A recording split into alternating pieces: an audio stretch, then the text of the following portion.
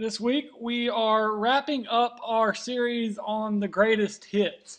We've looked at some of my favorite Bible stories, some of the most well-known stories in all of Scripture, and tonight we are wrapping it up with one that inspired a song that I'm sure many of us know.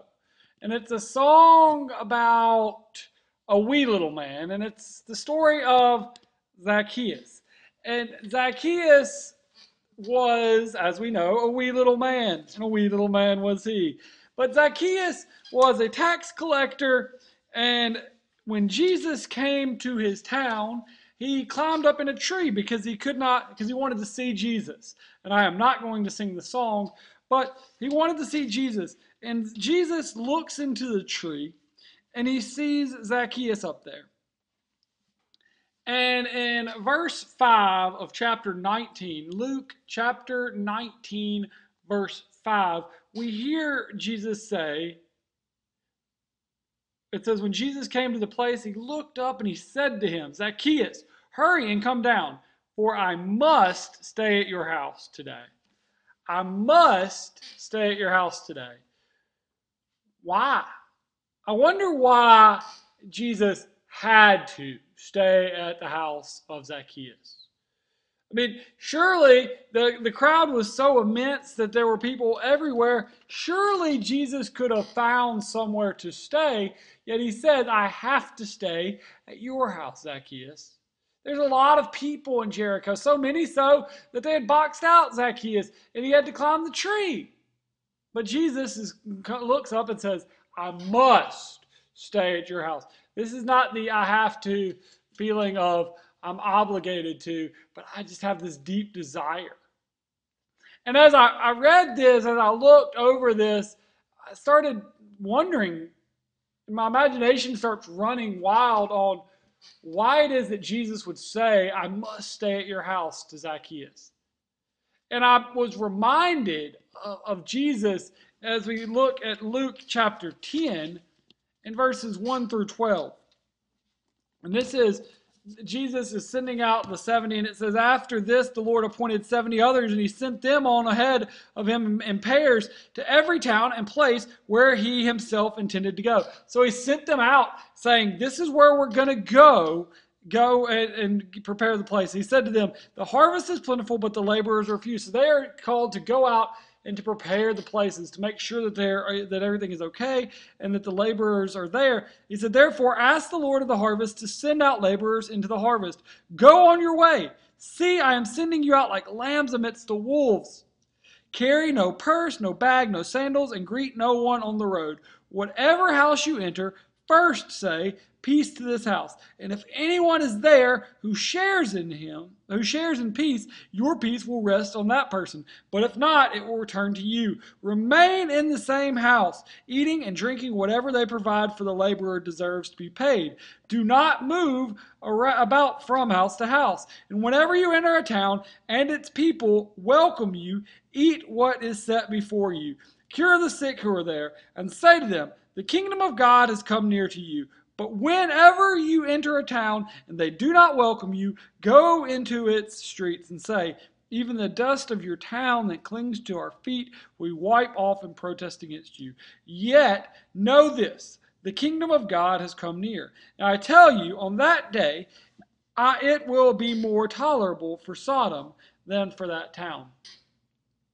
So I go back to this, hearing this story, and it's that idea of they're called to go out, and if they find a person of peace, to remain in that house, to do the diligent work, to prepare the place for Jesus, that people will be ready to receive Jesus when he comes, because it's kind of like Jesus is unpacking his world tour, and he says, this is where I'm going, make sure that the venue is ready. And this, as this story unfolds, this is the first story that we see taking place in what is known as the travel narrative. In Luke chapter 9, verse 51, it is that moment when Jesus says, when Jesus looks and says, "I've turned my face to Jerusalem." He is turned and he is ready to go to Jerusalem. He is ready. He is preparing himself for his crucifixion. He is on his journey. This is his travel narrative as he is going into Jerusalem. And people and biblical scholars say Luke 9:51 through Luke 19:10 is the travel narrative. It records the stories and the teachings of Jesus as he makes his way to Jerusalem. And this story of Zacchaeus that we just read, and Zacchaeus are in Luke 19:1 through 10, is the final story of this entire section. It is the final story of the narrative. And now, as you hear that, and you've heard Jesus' command to those 70 that he sent out, I started to wonder if they're connected. If that he has sent these people out, and this is the end of the travel narrative. So, is this a place that the 70 went?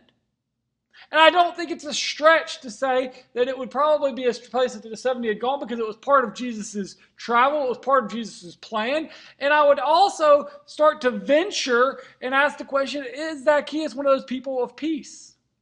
Is he a person that welcomed them in, that fed them, that cared for them, that heard of the good news?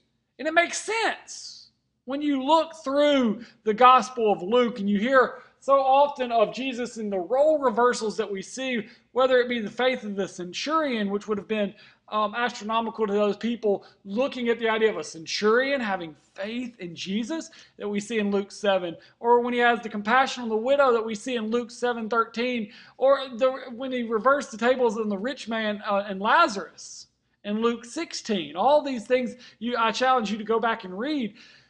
Those are just to name a few where Jesus is continually flipping people's prejudices, flipping people's preconceived notions, flipping their perceptions. And now here Jesus is entering into Jericho. And it raises the question, was Zacchaeus a person of peace? One thing that we can kind of receive as we hear the story played out is that there were perceptions about who Zacchaeus was. If you look through the whole story of Zacchaeus in that 19th chapter of Luke, that when Jesus and Zacchaeus go, the people are not upset, or people are upset, because Zacchaeus was a chief tax collector. They had made this perception, they had made this belief that he was a bad person, he was a sinner, that this couldn't be right. And when Jesus came to the place, it says that as he went in there, he hurried down, is what Zacchaeus did, and he was happy to welcome Jesus in. And I think this is to say that those 70, that Zacchaeus was ready. He had prepared for Jesus to arrive. So he hurried down and he was happy to welcome him. And all who saw it began to grumble. And he said, he is gone to be the guest of a sinner. And Zacchaeus stood there. And so this is the people had already assumed that Zacchaeus was not worthy of this. And it raises the question, who is the Zacchaeus in our world? Who are those people in our lives, in our society, that we create an image of them and say they aren't worthy? We already know what they're all about, and we're not willing to hear them out.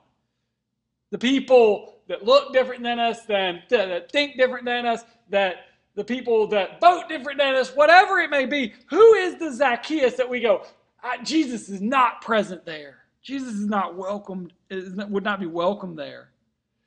But what we really need to dive into is the interpretation of Luke chapter 19, verse 8. If you're reading in the NRSV, it says, Zacchaeus stood there and said to the Lord, look, half of my possessions, Lord, I will give to the poor. And if I have defrauded anyone or anything, I will pay back 4 times as much. And now that's the NRSV. That gives it this kind of future tense that reads as a repentant story of Zacchaeus. All right, I know what the 70 said when they came, Jesus, but now that you're here, I promise I'll do this. It's like Zacchaeus is so changed by the fact that Jesus noticed him that he vows to change his evil ways. He was a sinner, and now he's going to be good. But if you look at the Greek translation, it reads as a present tense. Or if you look at the English Standard Version even, it translates it a little more, in my opinion, accurately, where it says, "Behold, Lord, the half of my goods I give to the poor, and if I have defrauded anyone of anything, I restore it fourfold." And this is Zacchaeus defending himself against the accusations of the town folks. It's like, God, Jesus, I know that these people believe that I'm a bad person. I know that they have this perception of me, but this isn't who I am. He's trying to prove that he has been doing the right thing, that he is a person of peace, that as the 70 came and proclaimed the good news, that he has heard this and he has changed his ways already. So what if the story of Zacchaeus is not about an evil tax collector who repents in the presence of Jesus? What if it's a story of Jesus finding the kingdom of God at work, even in the place where people say it can't be? Even God is working, even in the people that the world and society are going, they're not good enough. They're not acceptable. They do this, they do that. Jesus can't be there. Jesus is not present with people that act that way, that think that way, that believe this, or that vote that way, or whatever it may be that makes them different from us. Jesus can't be present with them.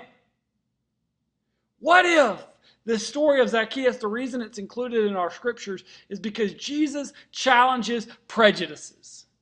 He challenges the prejudices of the townspeople who are convinced that no good can come from Zacchaeus, and he is challenging our prejudices, our preconceived notions, even now. Back when Jesus, as we heard at the beginning, sent out the 70, he told them to declare to that town that the kingdom of God has come near to you. And why would they declare that? Because peace had been exchanged in that house. And now here's Jesus, sitting with a tax collector, the one that the town still says is not good enough.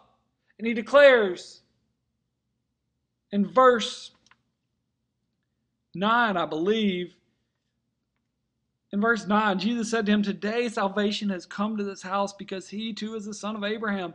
For the Son of Man came to seek and save the lost."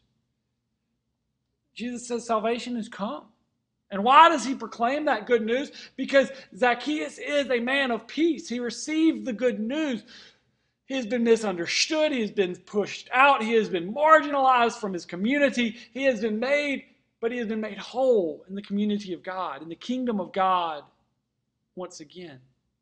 And in this revised interpretation of the story of Zacchaeus, if we receive it this way, what we begin to see is that God was already present in Jericho. He was already present in the life of Zacchaeus. And Jesus, when he enters into the town and discovers that this is where God is at work, when Jesus really sees him, he must stay in that house. And this is our job as the church, to go out and to see where it is that God is at work, to be active with God, and to say, I want to be present with you. As we live out that call that we proclaim every week, that the best of all is indeed that God is with us. Amen and amen.